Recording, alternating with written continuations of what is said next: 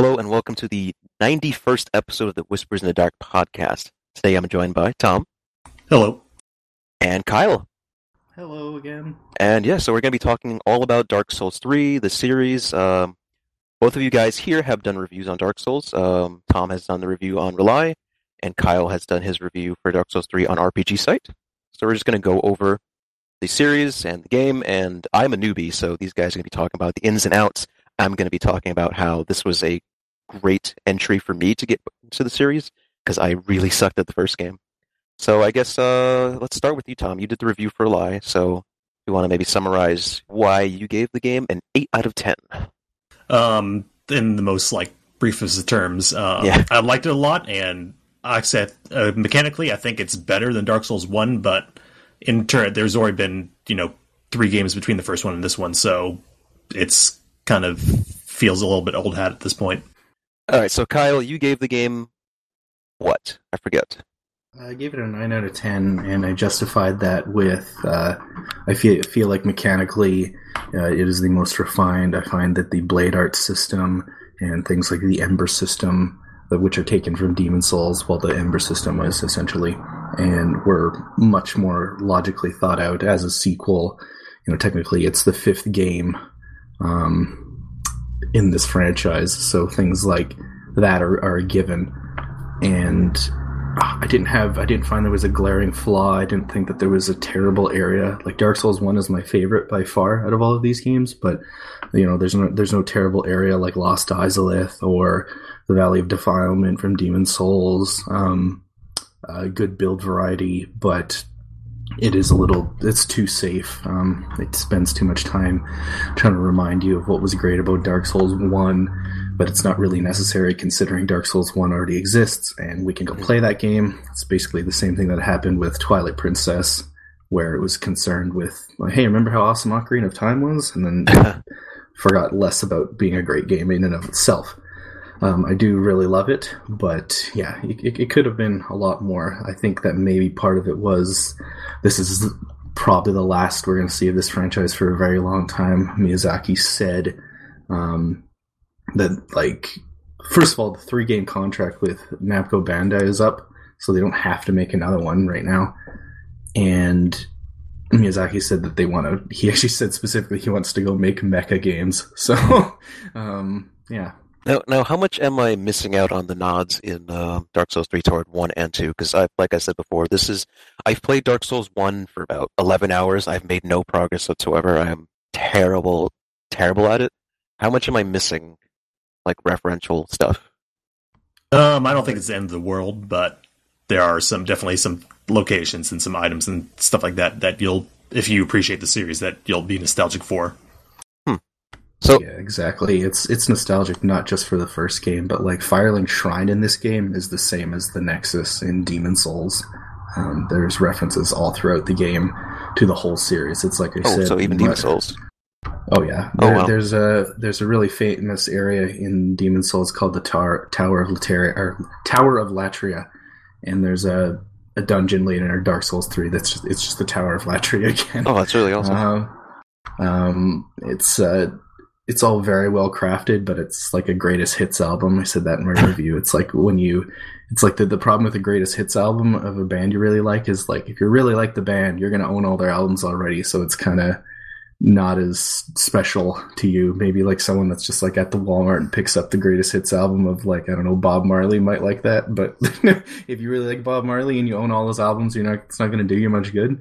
Now, obviously this is a game and it does have its own things and whatnot, but I do think you really should just play the first one because it's the best one. Do you think it would be okay for me to mechanically, since I'm accustomed to 3 now, I feel like I have the muscle memory down. Is it going to be would it translate well to playing 1 again, or trying to play 1 again? It's a little bit slower, but right. In terms of you can easily tank through the game just by equipping all the heavy stuff in the shield in the first one. See, I tried doing that, but I couldn't stand the first. There's latency between when you actually want to roll and when you roll. At least for the night build, night build I made, and then there's it's generally slower, like you said, and it just feels so sluggish to me. What you need to do. First of all, just get good at dodging. There's not Either you can get good at dodging, or you can fairly early on in the game. There's a set called Havels, which is kind of infamous because it's like the noob. It's like the easy mode armor. It's just like makes it so you can tank crazy amounts of damage. And you can get that, and it'll make the game a lot easier. But I would it's not really that there's latency when you dodge. What it is, it's the input buffering. Input buffering, because it makes a lot of people get turned off by this series, and I feel like they can't quite put their finger on what it is. But basically, in Dark Souls, if you hit the roll button quick twice, your character will, like, you can't correct it. So if you accidentally hit the roll button twice, your character will roll twice. Yep, yeah, that happened to me. Yeah. Yeah, that's input buffering. So you just have to be really careful with your movements. And honestly, yeah, like I would definitely say go back and play the first one, because like the last boss in Dark Souls 3 is just like a whole nod to the first game. So both of you guys said to some effect in your reviews that this is the most polished Dark Souls and the most balanced. Would you say that it's easier? Because a lot of people say this is a great entry to the series, but is it because the difficulty has been changed? Is it more accommodating to quote-unquote noobs like me? I honestly can't tell. It might be easier. The problem with people that played all the games in the series, it might be easier for us because we've been through it all, so we've kind of seen all the tricks that it has in store for us. So, 4 games later, I'm more used to everything this game has to offer, so there wasn't anything really big that surprised me, except for the obvious, like, the gooey monsters that transform if you don't kill them fast enough.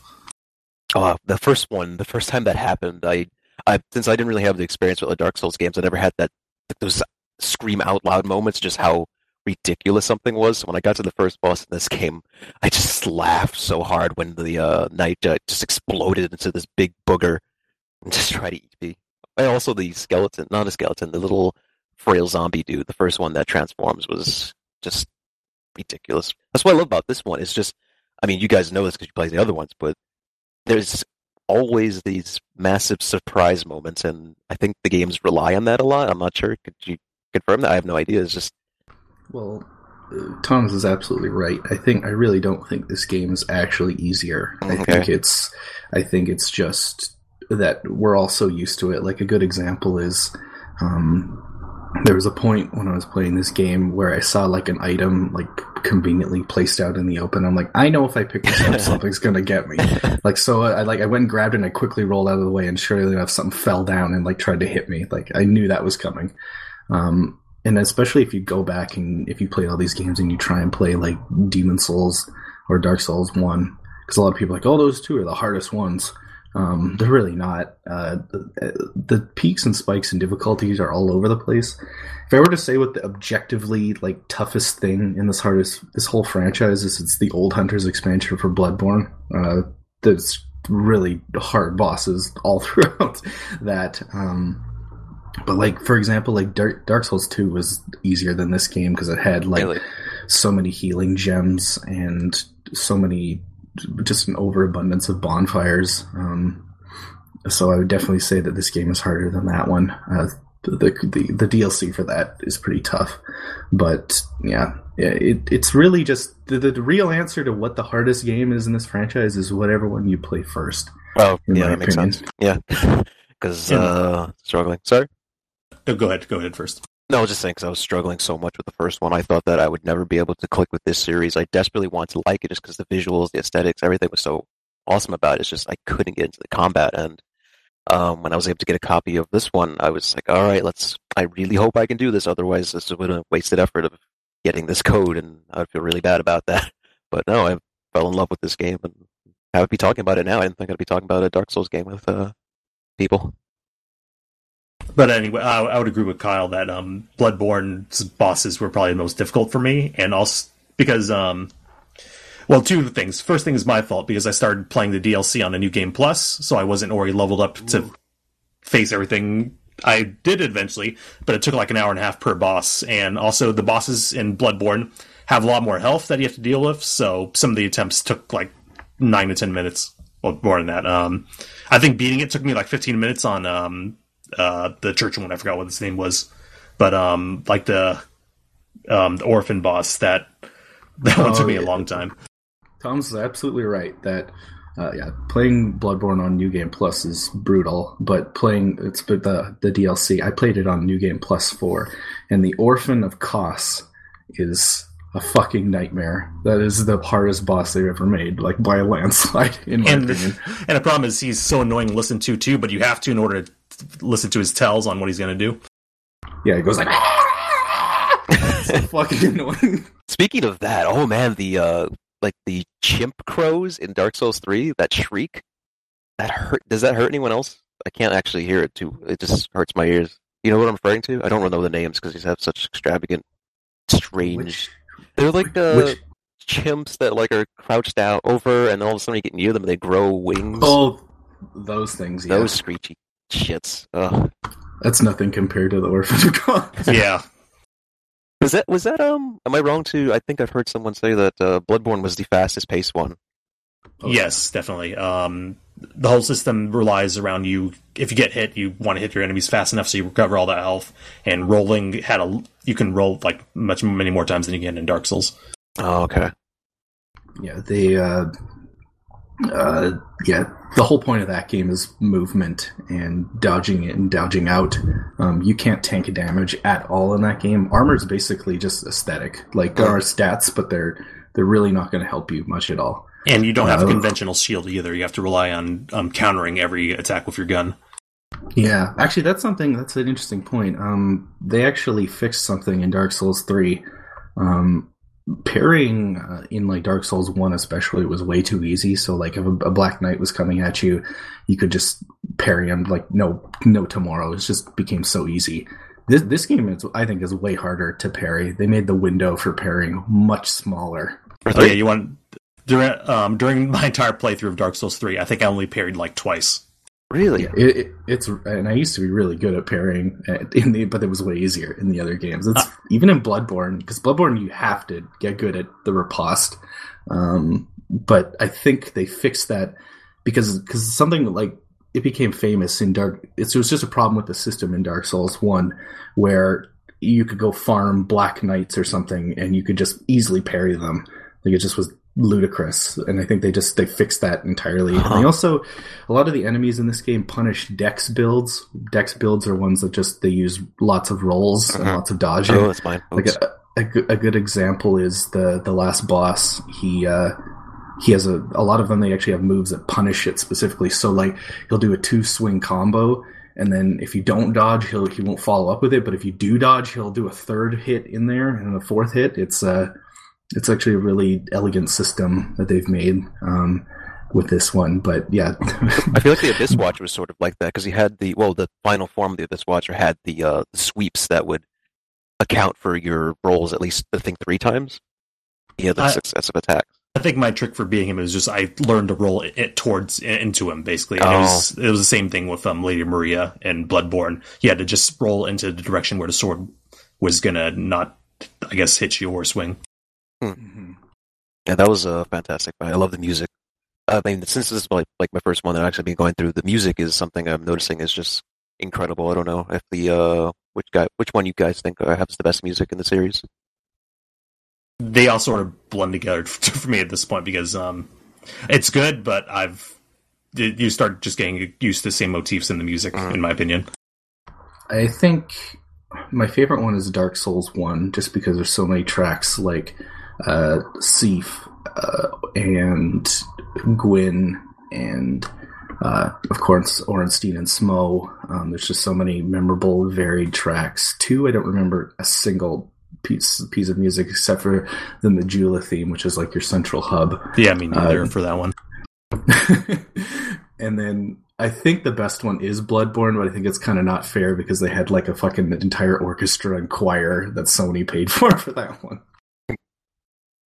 So, I'm not sure if you guys still want to keep talking on combat, but I was curious about the lore of the series as a Dark Souls noob. I was wondering, like, how are these connected?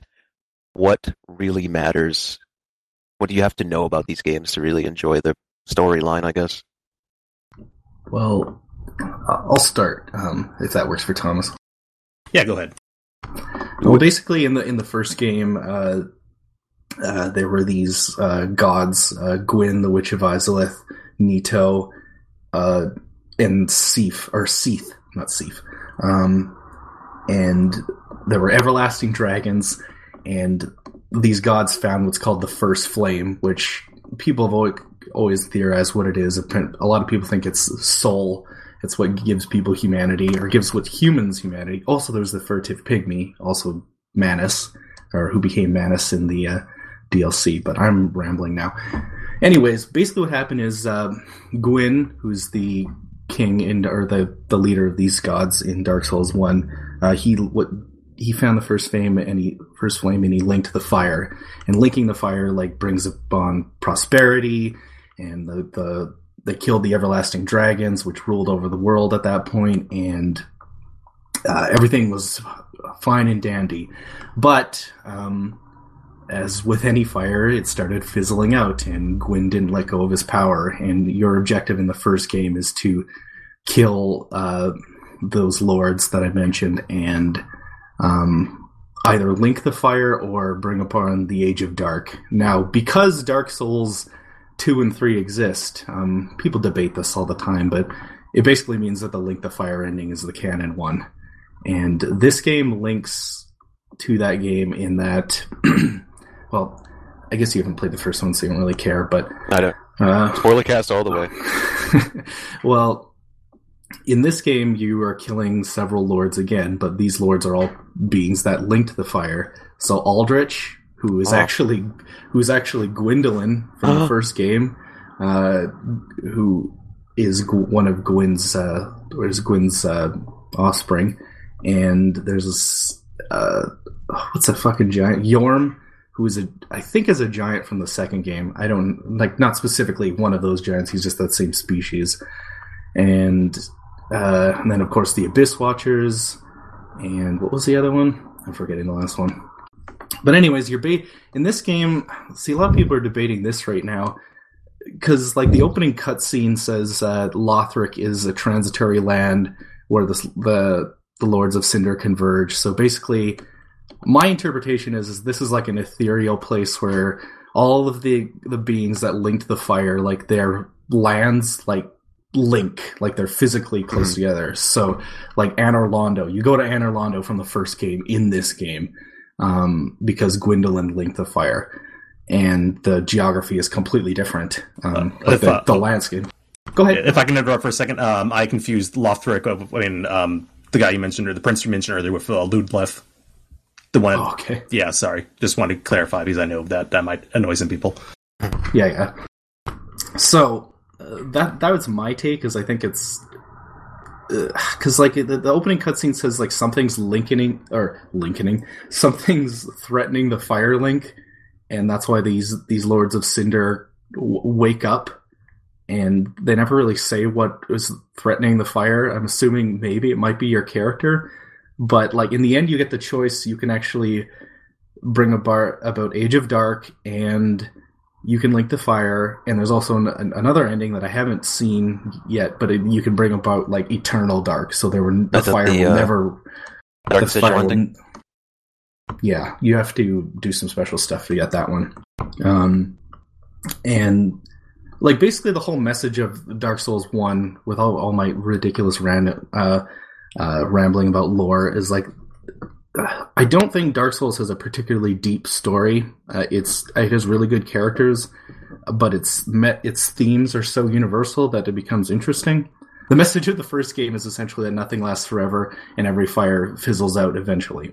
So that's what they're kind of continuing with this game, and which is kind of a ridiculous thing to say, because I kind of wish Dark Souls was like Final Fantasy, where each game had its completely own separate universe, because I feel like there even being sequels to the first game kind of tramples on that message. Because nothing lasts forever, except for when our investors say make another game. But that's my take. There were a lot of ties to the first game. There's Katarina Knights, and as I said, you go to Anor Londo, and Aldrich is Gwyndolin. I'm rambling a lot. So Was that last one 100% confirmed? Because I never heard that part of it. Yeah, Aldrich is Gwyndolin. You go to one of the item descriptions says that Aldrich was like the offspring of a great lord. They never say directly Gwyn, and he began eating men. Like, he became a cannibal, and that's why he looks all like disgusting and blob-like. But I mean, he looks exactly like Gwendolyn, like the top half of him, and like the theme that plays. There's like that choir music that's like, oh, like that's from the first game, and that's when you fight Gwendolyn in the first game. It plays that music. So yeah, that was Aldrich is Gwendolyn. I think that because it takes place so many years after Dark Souls 1, that maybe he's not known by that anymore. But it's hard to say. It could also be that, like, I don't know. But yeah, Aldrich is Gwendolyn. Interesting. All right. So is the hollowing system anything more, like, is it really relevant to the story? Is it just something they use to as a game mechanic specifically? Because I know it's in the third game, although I stumbled upon it when I saved the really polite leech dude. He was very polite, so I said, I'm gonna save you, bring you back to Firelink, and then he took away my eyes and hollowed me. Well, it's I think it's the game's version of a hard mode. So because beforehand, what I like about Dark Souls 3 and to extent Bloodborne is you don't really have a penalty for dying to a boss, so you can just whack it over and over. Except for why I say the caveat there with Bloodborne is you could run out of blood vials very easily unless you grind for them, which is one of I think the only weaknesses that game has that stands out to me. And in this one, if you wanted to go through the whole hollowing system and just start getting, your HP reduced, then it's there for you. Oh, I didn't know it actually has status ailments. Yeah, if you, I think it does. Is that right, Kyle? Or do you lose HP? Yeah, okay. Really? Oh wow, I was playing hard mode. I made sure not to use that system because when I read that when I first saw that it's level map, and I said there's probably an effect here that'll probably be a monkey paw thing where there's a negative to getting free level ups, and sure enough there was. Oh yeah, I was like, oh, that's really nice of you, polite leech man, and then I just turned around and saw my eyes just sunken, and I think you can keep going on different phases of it, right? You just become more hollowed and hollowed the more you use his perk, I guess. Yeah. So what is the lords in the first game were like, okay, we need you, hollowed one, to do this thing for us. Link them or don't link them. And the third one, no, the lords in the first game, you're basically like usurping them, like you're kicking them out because they're being dicks and aren't like the Gwyn specifically is being a dick, and like the world is dying and he doesn't want to give up power. So anyways, go ahead. Who's the person that's initiated, or the being that's initiating you on your journey, that's telling you need to do this? You are in something called the Undead Asylum, and you get freed by another human named Oscar, and you are called the Chosen Undead. And later in the game, this serpent called Frampt says, after 1,000 years you appeared and you're going to usurp Gwyn and blah blah blah.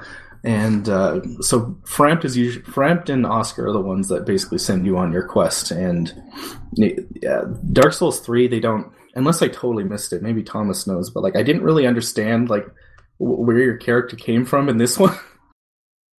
I think you were just part of some kind of prophecy in this one. Oh, okay.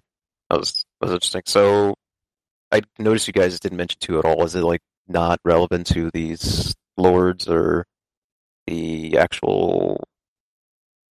It's kind of its own self-contained thing. You don't really, in terms of plot, you don't really need it in order to, enjoy 3 as much. Okay. Yeah.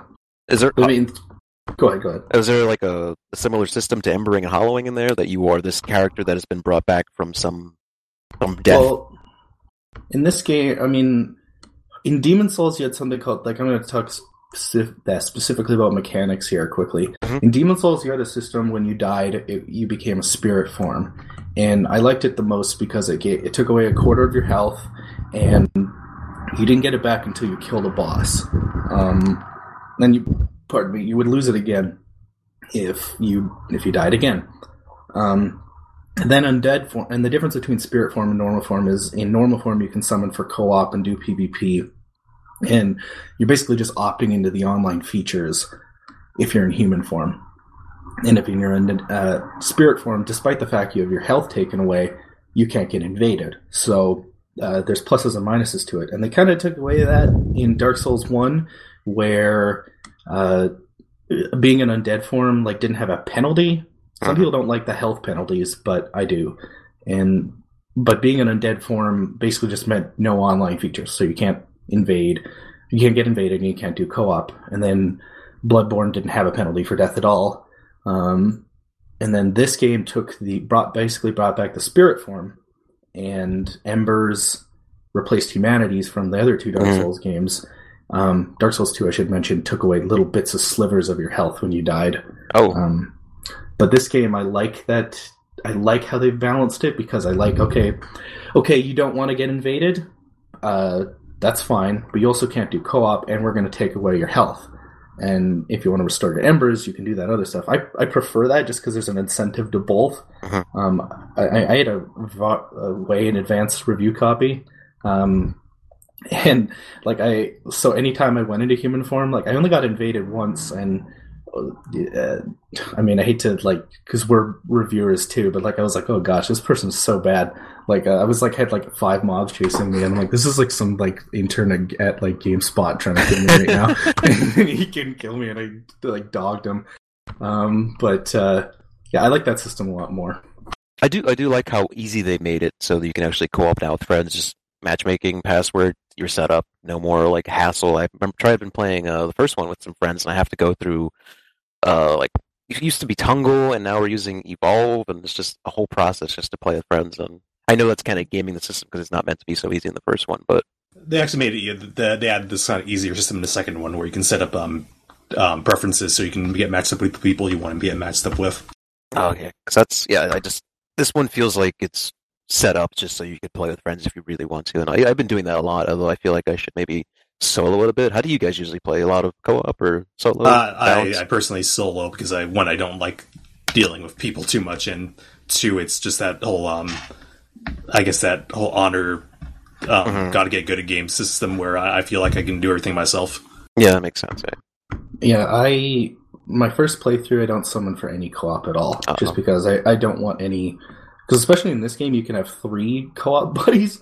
So when I was farming for Embers at one point at Pontiff Sullivan, people would farm. This is a really difficult boss, and people would summon 3 other phantoms, and so we were just basically stun locking the boss. Just imagine 4 people just all swinging their swords. I'm this is comically easy now. You basically ruined the boss fight. Same thing happens with I've noticed with the Dragon Slayer armor. It's just you can kill him so fast he doesn't even activate the problems of the second form. I like the Armor of Thorns. Have you seen those videos where the guys just roll into invaders? Yeah, I've seen. It's the armor set where if you roll into an enemy, it does damage to them and it makes them for some funny stuff. Yeah, people have gone online in groups and just swarmed other players by just rolling into them in circles. It's really fun. That's hilarious. Yeah, all of the mechanic stuff I think is the best, and I do playing Dark Souls co-op is really fun. But I like I said, I save it for a second playthrough just because I think it can take away from the satisfaction of being a really difficult boss. I'm curious to hear from Thomas. What were some bosses that did you struggle with any particular boss at all, or what did you think were the most fun? I struggled with 2 bosses. That was Pontiff and Nameless King, or was it Prince or King? I forgot. No, you're Nameless King. You're right. Okay. Yeah, those bosses. Pontiff was really. I really enjoyed because this game they kind of took from Bloodborne, where the bosses more have phases. Dark Souls 1 and Demon Souls didn't really have that, and I don't think the Dark Souls 2 didn't really either. But the bosses have phases when you to half health, and then with Pontiff it's he summons that phantom version of himself, and that was intense. Yeah, I'm kind of mixed on the phases, because on one hand it does make the fights more exciting for a second half, but you're always seeing something new. But on the second part, it's so predictable. Every boss has multiple phases now, and it's just okay, I have to wait. I can get in a few hits here when he's transforming, and then just start round 2. Yeah. Nameless King was a really, really fun fight. I really enjoyed that one too. The first phase is kind of annoying where he's on the Wyvern, because it's so easy. Yeah, I had problems at first because I kept getting hit by the fire, but I didn't. It took me a little while to realize I have to listen for the screaming, and then it was easy to run away from. Yeah, that's like the only move that's like a threat, and then the rest you can kind of just like stand below his neck and not get hit. But interesting bit of lore. A lot of people are mad about this boss because the Nameless King is Gwyn's like unknown son or unknown child from the first game, and everyone thought it was Solaire. In the original game, they always wanted to be Solaire, but nope, it's not Solaire. It's this Nameless King. That's just the same thing you see with like Five Nights at Freddy's. You see just every new entry in a series just messes with people's head canons for what they thought was part of the original plot. Yeah, exactly. No, I haven't finished the game, but I would say so far my favorite bosses have been the Abyss Watcher, just because they look awesome, the fight was really intense, and the music was fantastic. And I guess I'll say, Vork was fun, but kind of easy. So I guess I like the first boss just in aesthetics and how it played out and how surprising it was for me. I mean, I haven't seen the others. The tree, Curse Rotted Greatwood, I believe. That one's really cool. That was really, that was awesome to look at. So yeah, I'm looking forward to the next bosses. I haven't got to them yet. I have no idea how far I have to go to finish the game. I really like the bosses in this game, especially compared to 2, because in 2 you had a lot of just humanoid guys that you just had to learn their patterns and then get behind them and try to backstab or parry. In 3 you have a lot of more gimmicky bosses, but they're a lot more exciting and memorable. Yeah, exactly. There was a good variety because, I think my favorite boss was actually the Dancer of the Boreal Valley. That one was just visually amazing and it was really fun. I loved that boss fight. I'll have to check that one out. I mean, you said before we started recording, I'm almost up to one of your favorite bosses, right? Which one was that? Oh, you're about to fight Pontiff Sullivan. Oh, God. So, is that going to be okay solo, or what? Both of you guys seem like you know what you're doing solo. You can summon, I think, if you were following their quest, you can summon one guy without following his quest line because he's just a regular phantom, and you can summon another NPC if you were following their quest line. Oh. There's so many players leaving summon signs there, though, too, so if you have to, you can summon someone. Yeah, I don't think I would have been able to do Abyss Watcher on my own. I would try to fight him first. It's a really great fight because, like, you just see, like, this, like kind of cloaked figure from a distance, and you're inside a big church, and, like, this choir music's playing, this, like, soft choir music, and like, oh, what's that? And then, like, you get closer, and both his blades light up, like, one's fire, and one's, like, this, like lightning enchant, and it looks really cool.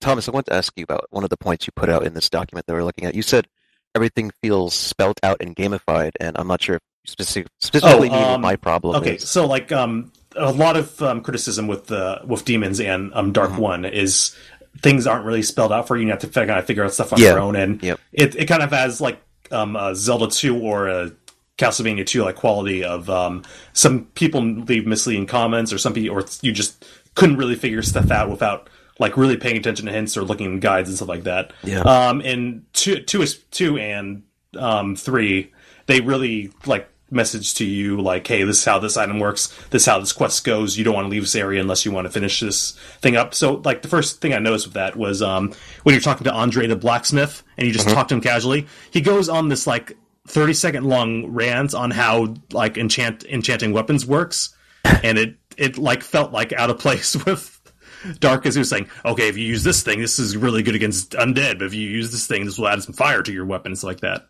And it just felt weird for Dark Souls because usually everyone has like 5 seconds of talking and then they do some kind of weird, crazy laugh. And this is just, it's nitpicking, but it just felt really weird. I feel like that's why it was a good entry for me, just because I played the first game and I was overwhelmed. Like, what does this do? What does this do? What does this stat? Oh, I gotta like find. I hated the UI system. I hated the menus. I had no idea what was going on. I hated the fact that I couldn't compare items. Like, it was very obscure, everything. I just felt very confused, and I know it's just me needing to get good, but I appreciated this game going, that does that. It's still a little obscure for me, a little obtuse, but not enough that I was overwhelmed and confused. You won't have trouble with the first game after you beat this one, really, in that regard. Yeah, I'm looking forward to jumping back in and seeing if I could beat that one. I think now this one was the one that got me into the series, so maybe I won't suck anymore. They also made some like quality of life features that made the game like easier to understand. Like you used to have to manually think about the equip load before. You had to think about the percentage in your head, and this one it's just spelt out for you. Hey, you have 60% equip load.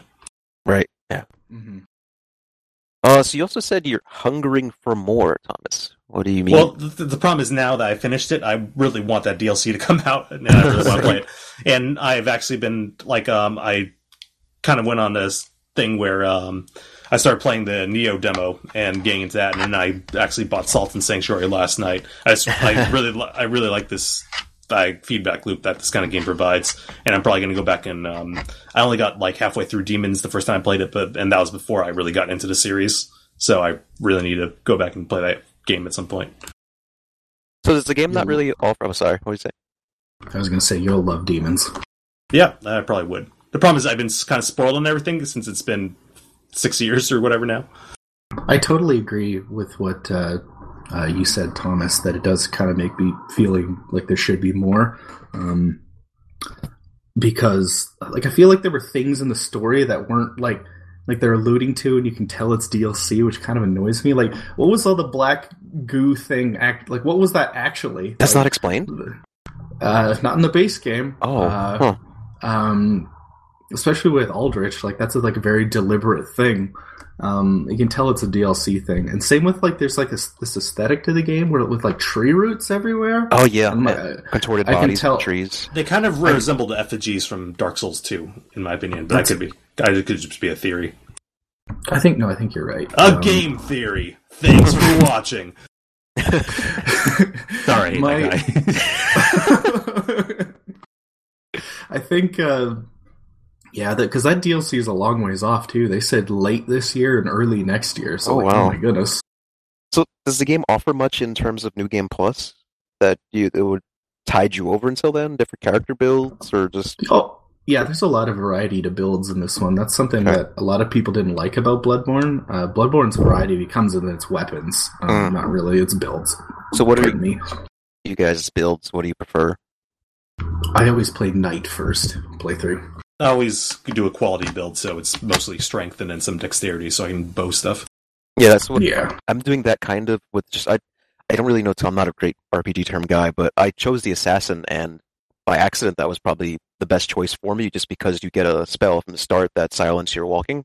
So the whole intro of the game, I've just started stabbing everybody in the back, and it felt great because I got a surprise shot on them, and then I was kind of speedy. I'm a speedy character, so I can roll a lot and just slash. It was fun. It was a good build for me. That's actually a good idea. I never thought about using that ability or Chameleon or anything like that. I haven't tried Chameleon yet, although I think I have a ring that would turn me invisible if I roll, but not that that's super useful except in invasions. But yeah, it was a great starting point. I guess maybe that might have been one of the easier characters to choose because you could just sneak around for a bit. Yeah, I actually wanted to ask Thomas something, because I think you've completed just as much of the game as me. Did you find, because some people are saying they think that this game stuff isn't as hidden, like the areas aren't as obtuse, like the hidden areas, like Archdragon Peak, like that, like, I would never find that in the base game if I didn't know. If I didn't look it up online. Do you agree with that? This game isn't quite as obtuse when it comes to stuff like that? Yeah, definitely, like that one was, you could probably suss it out, but like compared to like trying to get to DLC in the first game, that like it's like night and day, like the difference between like just stuff that was kind of out of reach. Mm-hmm. I agree. I mean, the problem with the sequel in the games industry is usually you have to accommodate the fact that new people can jump into it as well. And some people don't like that, but I understand why they have to do it. But I feel like they struck a happy enough balance because like CJ got into the series now, and he'll probably go back and play the first game. He really should. Yeah, I definitely will. Like I said, the last boss is like an entire. The last boss is the Chosen Undead and Gwyn. It's your player character and the last boss from the first game. Oh, it's cool. That's really just like fan service. I love that. I was wondering. I was going to ask, like, what happened to the character from the first one, and what happened to? Yeah, because so the final boss is the Chosen Undead and Gwyn, and basically the idea it's called Soul of Cinder in the English version, but I don't remember in the Japanese version. Like the direct translation is like amalgamation of cinder or something like that. Basically, it's anyone that's ever linked the fire, any being that's ever linked the fire. So like the first stage of the boss is basically just like it's like a player character, not exactly, but like it transfers between different builds. So it's like here's a spear build, and here's a sword build, and here's a magic build. And I think the idea is it's actually like Miyazaki saying like this is like all of the different players and how they liked to play the game. That's nice. It was a really good idea. I really loved the last boss, even though I do think it ties into that whole nostalgia thing because the second half is just Gwyn again. Also, did you find it was kind of easy? Because I beat on my second try. Actually, that one the first stage I had some trouble with. It wasn't super hard, but I struggled with that one a little. I really enjoyed it though, because like in the first game, as much as I love the Gwyn fight, he's like comically easy because you can parry him. All right, so Kyle, you also put in your little list here. Side quest too opaque this time around. I honestly didn't even know the first one had side quests. I didn't know this one was going to have side quests. Like I said, noob to the series, haven't finished this one either. So just what are the side quests like this time around? Then I guess. In all the games, side quests aren't like things like on a checkboard list. Hey, this is a guy you talk to, and then you finish this, and they have an arrow over your head. It's more like these are character arcs that you can follow through with, and you can see through to the end if you do certain things, or if you go in the game a certain way with them, or if you summon them for certain boss fights. So they're usually tied to endings, like the Dark Sigil thing. And this one, yes, there is an ending tied to one quest line that you can choose to follow. Okay, so one side quest I really like is what's that girl's name? You find that like the knight, the failed firekeeper. She's all in white. I haven't finished that one, but that one I really like. Like you get her out of that prison and everything. Like they are very, very opaque. Because like I was talking to our friend Zach from Destructoid, and he did a couple. I'm like, I had no idea this was even in the game. I did hear of one of the Lady Knight. Apparently, you can go to her wedding or something, and she just ends up getting killed at the wedding, and you can steal her armor. It's really dark and just mean. I haven't done that one. I think you're supposed to be able to marry her, and then that triggers the secret ending. Oh, okay. Huh. That's interesting. So yeah, I think we hit on all the major points here we listed, unless you guys had anything else you want to bring up specifically. I guess the problem with me trying to beat the game in 2 weeks was then I started playing other games and the controls weren't working for me because I was so getting just stuck in the mindset of Souls controls. Like I tried to play some Division after this, so I kept trying to push circle or roll and stuff like that, and then the shoulder buttons to do my attacks, stuff like that, just didn't work out. Oh yeah, the game just sets itself in your muscle memory. I've noticed that. Totally. I played some games at PAX East, and I started playing Shadow Warrior, and I was just like, you're tough. Let me start doing Dark Souls things. And it worked out well because the game is kind of difficult, but it does get ingrained in there. You have to see the thing I like. One of the things I like the most about Dark Souls is it really respects your time. Like a lot of people think it doesn't because you die lots, but like there's no like tons of cutscenes or tons of taking player control away. Like something I really fucking hate in games these days, I absolutely hate it, is when they take away control from me. Like if you're playing Uncharted and like, oh, here's a sequence where Drake has to like roll under a car and like you're watching it and like, oh, give me back the control of the character, god damn it. And it's something that's a big pet peeve of mine, and that like really does not happen in these games. Like there's little tiny, very brief cutscenes, but there's long uninterrupted moments of gameplay. Like even when you're talking to NPCs a lot of the time, like you can talk to someone halfway through the conversation, like, you know what, I want to kill this firekeeper. It's not going to help you, but you can do it if you want. My point is, like, they don't take away control, and I get that, like what you're talking about with the Division, Thomas. Like I was playing FF14 like after a week of not playing it, and after playing Dark Souls because I was rushing to meet the review embargo up. And I was trying to roll out of an AoE cone. It was really funny. Yeah. Sorry. Go ahead. I was how both of you guys feel about having to go through such a rich RPG, I guess, in such a short amount of time for review? Because I know, Thomas, it was difficult on your end just because it's so much content to do, and we got our code late as well. I wouldn't say, like, compared to other RPGs, it's not. It's like there's not like a lot of grind. It's more fun, but there's that thought in the back of your head, like, what if I can't? What's going to happen if I can't beat this area? What if I don't figure this out? Because like if I were playing like some other RPG with just like you just grind 10 levels higher, beat a boss easily, and then it would be more boring. But at the same time, you don't have that fear in the back of your head that you can't complete the game. We got at RPG Site. We got our code about a week and a half early when I was busy with work and some other stuff, so I didn't get to start it until about a week before, and so I was just blasting through it on any of my free time. It took me about 45 hours to beat it. And do it. I'm like, okay, I've seen enough of the additional content, and I've beat it. I got to get my review up, and that was pretty intense. Just because that thing you mentioned about getting stuck on a boss. Like one boss that I actually thought was pretty tough was the Ludex Grundir, the hard version.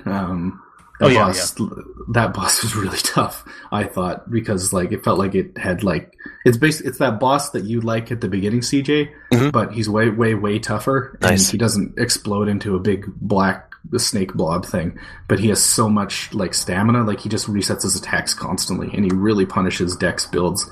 Even though I found the way to beat him was to just two-hand my weapon and not even bother trying to tank the damage, because he'll just wreck your stamina. But yeah, there's a certain intensity, because I was like, the boss had killed me like I think like 8 times at that point, and I'm like, oh, for fuck's sakes! I have to get my review up in 2 days. It was really exciting though, because I've never done that in my like 3 or so years of reviewing stuff. Like, here's a huge game, and I'm actually going to make the embargo. It was like 12 o'clock on Monday, like 12 a.m. Monday. I actually made it into one of the Accolades trailers. Yeah, I saw that. That was awesome. Yeah, that was really cool. I wanted to add on to an earlier point about the game not wasting your time. I prefer what they did with this one compared to like 2 and parts of 1, where getting to each boss, it was really easy and was like a 15-second trek. Like some boss were right in front of like some bonfires, so you can just get right back in. In 2, there was a problem with that optional dragon boss at the end. There you had to run through this whole gauntlet of enemies to get to him, and also like to find the chariot in 2. They could have added a shortcut easily just above you, but you have to run through this whole field and over this bridge to get to him every time. Yeah, that ancient dragon, that was such an awful encounter, and especially because, like you mentioned, all those enemies before it. Yeah, because you're just going up that huge staircase, and there's Dark Souls is meant to be a game where you combat's best one-on-one. When you have like 5 guys there, it's really annoying.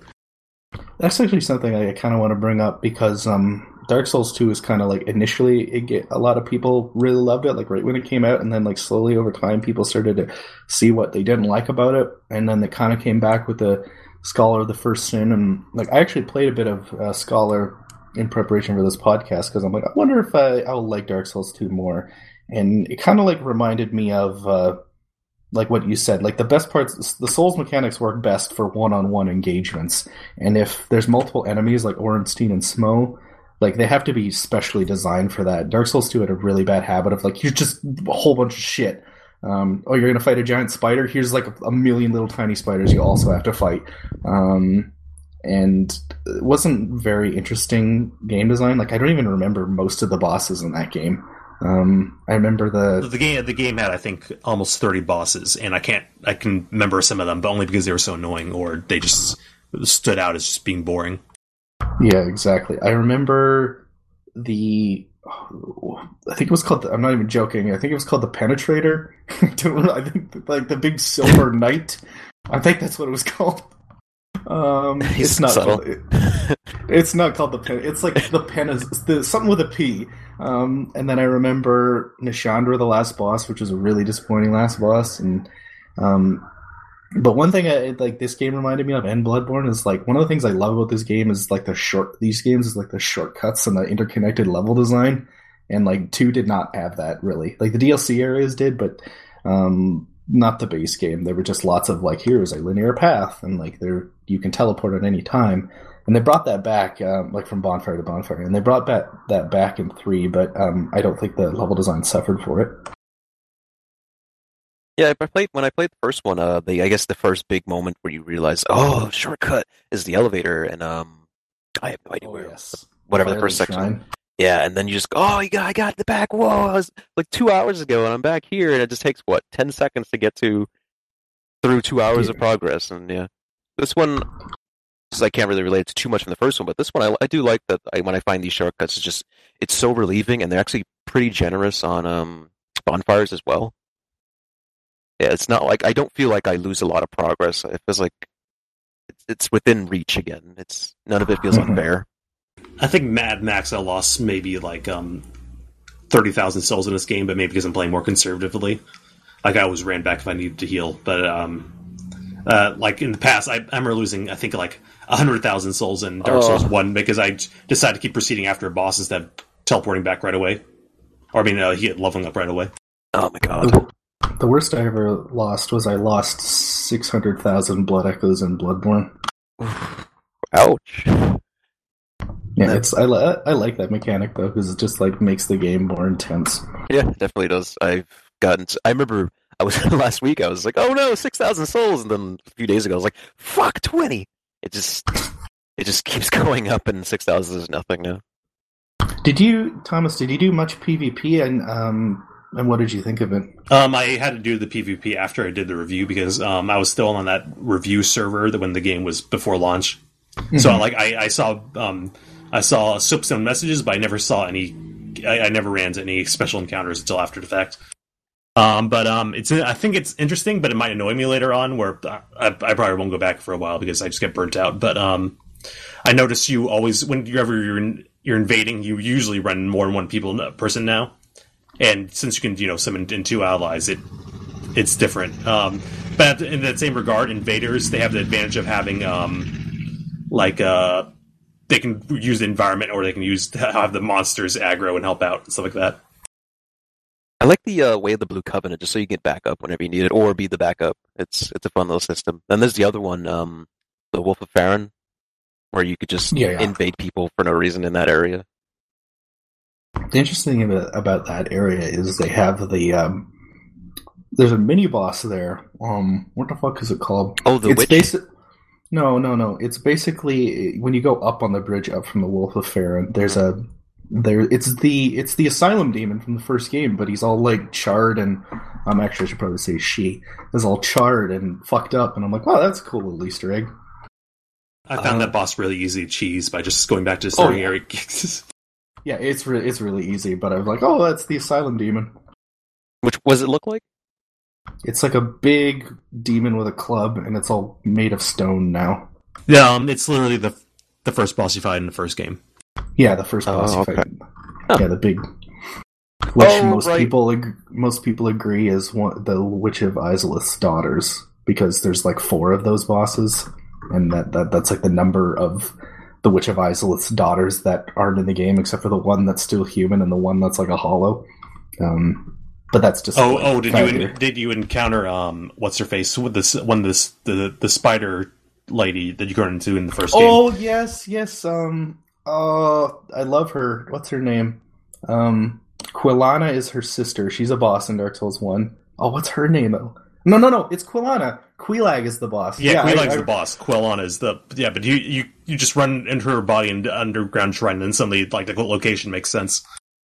Yeah, because you don't realize it at first, but like when you get to that secret area, it's supposed to be like the ruins of Izalith, and basically CJ, and for anyone listening, Quilana, there were these 2 sisters in the first game, Quilana and Quelaag, and they were like these half woman, half spider sisters, and like Quilana is like dying, and it's really, really sad. These games were good at like making sad things out of things like the half spider lady, but sympathy, and she you get like this special ring and you can talk to her, because initially you can't talk to her, and she thinks that you're her sister, and she's like, oh, because she's like blind, deaf, I think. Well, she's blind anyways, and like and you can like pretend to be her sister, and even though you just fucking killed her, and then you see her in this game, you just see her corpse, and it's so sad. That's so mean.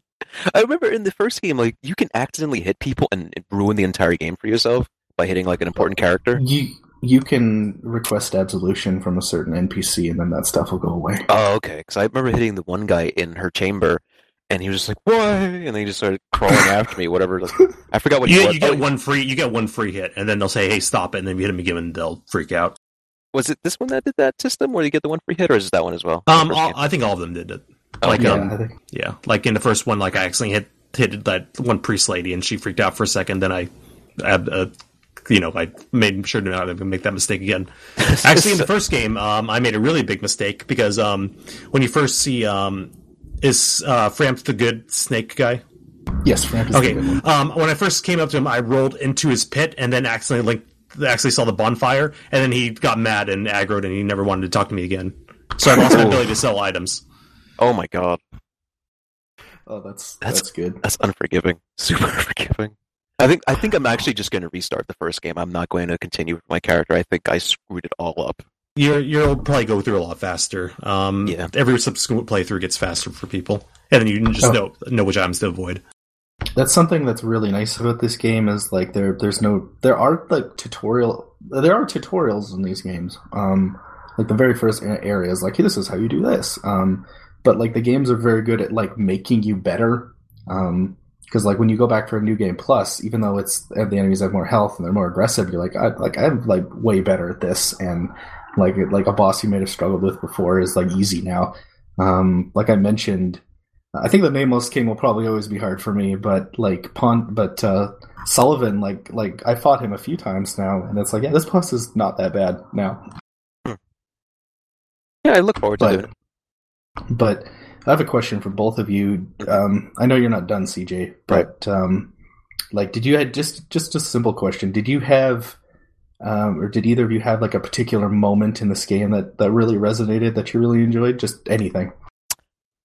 I mean, after it took me a while to defeat the first boss in this game. I really felt like I just had wasted Namco Bandai's time getting the code for it so I could do this podcast, and then after I beat it, I just felt really great. And then I guess not one particular one, but every time I got to a new area, I felt like I finally did it. I'm not shit at Dark Souls, or not super shit at Dark Souls.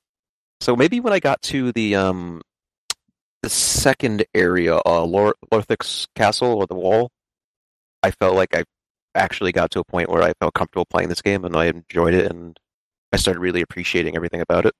What about you, Thomas? It was kind of, I guess it just ties back into my review.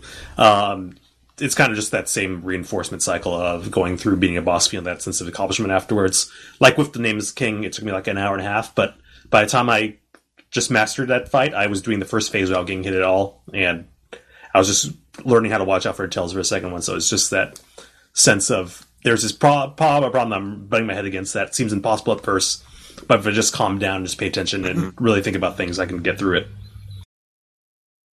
Yeah. Were you playing the PC version? Yeah. Oh, and also, like, I did a stream for Rely on Horror recently where I beat the first... I only died once, and it was against that first... the guy with the katana at the start of Firelink Shrine. That's optional. And otherwise, I beat the first 3 bosses without dying on the stream. Yeah, Sephiroth, that motherfucker's hiding out there. But yeah, the one thing that is kind of unforgivable for me. This is a problem they've had since Demon Souls, which is some reason pisses me off. From Software is just not good at like optimization. Because like my I have a GTX 970, I can like run Witcher 3 maxed out 60 FPS, and like this game, like it looks really good, but like that one swamp area just killed my frame rate. I don't remember what it's called suddenly. But it just destroyed my frame rate. Are you talking about from the first game? No. From this game, when you're in like the Black Tar area. Oh, yeah. Was that Farron's Keep, or was that something else? Farron's Keep is nearby, but it's. I don't remember what. Where the werewolf shaman is, and the slugs, right? There's slugs, and like, it's just like black tar everywhere. Oh, that's Farron. I think it's Farron something, right? Yeah, Farron something. But yeah, that's something they really need to get better at, because like, especially like Bloodborne in particular, like sometimes during co-op, it's like this is like a slideshow. Yeah, well, one thing I would compliment towards 2 is I didn't have really any technical problem playing 2. In this one, just whenever I boot up a new area, it chugged for a while. Oh, mine was just the 2 area. There was, there was Farron Swamp, we'll just call it Farron Swamp, and then there was the Lothric Castle with all the dragons at the end that hurt my frame rate a bit. They released a performance patch recently and made it a little better, but like I said, I have a GTX 970, so you really should not be struggling with this game at all. In terms of technical issues too, I guess we can bring this up, since I only noticed it after the fact. I noticed when I was doing the stream, whenever you talk to an NPC, the background audio would reset every time you start a new line of dialogue. I don't know if they've ever fixed that. But like you'd be hearing like a guy would say something, you'd be hearing the wind behind him, and then the same audio clip would replay every time he had a new line of dialogue. I didn't notice that one. Yeah, and you could probably see that if you check out Ride and Horse stream. Later on, I noticed it, and then I pointed it out to people. But also, Patrick Klepek on Kotaku, he wrote an article recently where apparently the poise stat doesn't really do anything as it is right now. Yeah, it's very strange, but I guess that's why I was noticing, because if usually first time through I remember more tanky builds, and then I can just get through the armor, but I noticed without using my shield, I was taking pretty much the same amount of damage, and I was getting stunned the same way, regardless. It seems like either a weird quick fix they tried to do toward the end, or a big oversight that they just forgot to turn it on. That's definitely going to neglect people who want to make those kind of builds.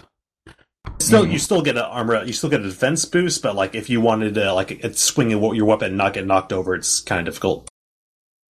Oh, one thing I wanted to mention is that I know they fixed this with Scholar, but I'm really glad that this game doesn't have that weird soul level. No, the animation timing thing tied to the frame rate. Oh fuck! Well, there's also a durability problem too, where your weapons just run out of durability based on your frame rate. Yeah, that was they fixed that, but it took like a year, and that was ludicrous. Yeah, for people that don't know, there was this thing where when they made the PC version of Dark Souls 2, they for some reason weapon durability was tied to frame rate. So like when you had a 60 FPS, your weapons would break way faster. Yeah, it was nice to jump into this one at 60 and not have to worry about any of that. The first one, I kind of stupidly against advice, I forced it to go 60 with the DS picks, and I was like, oh, well, no wonder I'm feeling horrible with playing this. It just didn't. I prefer playing it like that, even though it's not perfect. I prefer playing it that way. Well, I guess, yeah, because you're better at a time. Maybe the small issues it brought up didn't affect you too much. My advice for you when you play the first one is don't build like a light armor or a medium armor. Don't make a heavy tanky armor. Yeah, I think exactly what I'm going to do, because I eventually just resorted to wearing really light clothes anyway, just so I could feel faster. So I'll just probably start off with a character based on that instead. Havel's is like the ultimate noob tube set. Like, it's just like, I just want to tank all the damage. While we're on the subject of Soul-like games, CJ, so were you going to try out the Neo demo at some point? Yes, I definitely will. I do recommend doing it soon, because the demo is time limited. Oh. Actually, I'll probably write an article about it on Sunday, but if no one else was going to pick it up. But there's an option that they don't tell you about in the game, but you go to options, there's movie mode and action mode. I was playing in default by movie mode, and was playing at like 15 to 20 frames per second. If you change it to action mode, it stays at 30, which is a really good, yeah. Wait, so they actually have this is cinematic now, because we lowered the frame rate to film? Yeah, so it looks a little bit better. Because it's like the Vision has options too that increase and decrease your frame rate on the console versions. Oh, I thought but it's not oblique. It's not not oblique. That's not the wrong word. It's not transparent in Neo when you try to look for it. Oh, that's weird, because I remember hearing about the setting, but I thought it was like 30 to 60, not sub 30 to 30. Oh no, it's Neo for me. I'm just one of those people that like 68 frames per second. It just at a base minimum of 30. It's almost unplayable for me at the cinematic setting. Yeah, I'd imagine it would be. That sounds really uncomfortable. Ugh. It doesn't even look really impressive either. That's unfortunate. Well, Koei's never been good on the technical end of things, so that's true. So is it fun? Is it good? If we want to go into a small thing on that, sure, I like it. I like it a lot, and I like just the kind of things they're doing to make themselves different from just looking like something inspired by Souls. But what I notice is, and so you don't have phantoms that invade you. Instead, whenever a person dies, they leave a blood stain. They can challenge to a fight, and you can get their equipment off it. But if you notice in Souls games, less in Bloodborne, because they have the random dungeons, but whenever you pick up an item, that's the only version of that item that exists in the world. So that's what it encourages you to explore and find out all these different things and find all these paths and try out all these different weapons. In Neo, everything has a stat. Items, you get duplicates of items constantly, and they all have different stats. So what I ended up doing is I ended up fighting these strong little phantoms over and over and just getting like top tier equipment for the area. I didn't really feel the need to explore. Oh. I'll start downloading it. It's different, but I like what they're doing with it. But it's that Tecmo Koei is like Dynasty Warriors grind from their most recent games is definitely there. So it'll scratch the Souls itch. Any other itches will it scratch? Like I know this is very far removed, but I've been dying for something like Revengeance for so long, and it's been a while. Well, actually, you should look at that new Nier game because that looks exactly like Revengeance to me. Yeah, I guess I gotta get the first one though, right? They're kind of it's kind of like a Final Fantasy situation where they're unrelated, but characters and motifs appear, so you don't have to. But I think that was the only game I could say that I was good at because I was good at the parry system. I beat it on the hardest difficulty. I felt pretty good about myself when I played that game, but nothing else am I good at. The thing about Dark Souls is when Demon Souls came out, it kind of its success was basically all word of mouth. Sony admitted, Shuhei Yoshida specifically admitted that one of their biggest fuck ups they ever had that generation was letting that series go multi-platform. Because apparently the story goes that he played an early build of Demon Souls and he said, "Wow, this game is like terrible." And then the Sony did not localize the game in North America. Atlas took up the reins for that, and then it got this great word of mouth. And then Namco Bandai, who published the game in Australia and the UK, was like, "Hey, if you want to keep making these games, we'll publish them for you." And then so they signed a 3-contract deal, Dark Souls 1, 2, and 3, for from there on. And I forget what my point was going to be. Oh, then Sony got it back. Sony was like, "Okay, we want to try and correct this." So this series is very, like, I consider them all a series. Even if they're not all the same, they're technically not. But basically, like Dark Souls, like, it gets this reputation for being like the hardest game ever. It's really not even close. And it kind of bothers me because like there's so many people like afraid to try it, or they play it for the wrong reasons. Like I really don't think you should play Dark Souls as a badge of honor, because whenever people do that, I'm like, you know what? If you want to do something hard, like go take up like swimming, go do anything. Like don't play this game. There's so many games you could play that are way harder. Play Musha on the Sega Genesis. Play like Ninja Gaiden on the Xbox. There's so many games way harder if you just want to gloat about how good it is or how hard it is. I think these games are special because there's an experience greater than themselves. Like one of my favorite Souls bosses is the Maiden Astraea from Demon Souls, and it's not hard at all. It's a brilliant moment. Like, I wrote about this when I was at Rely, where you have to kill this woman. This woman is doing this area, the Valley of Defilement, a favor. She's trying to like cure it of how evil it is, and you have to kill her to get her archdemon soul to stop the old one. Like it's not like one of those like morality system things in a game. Like you can do the good thing or the bad thing.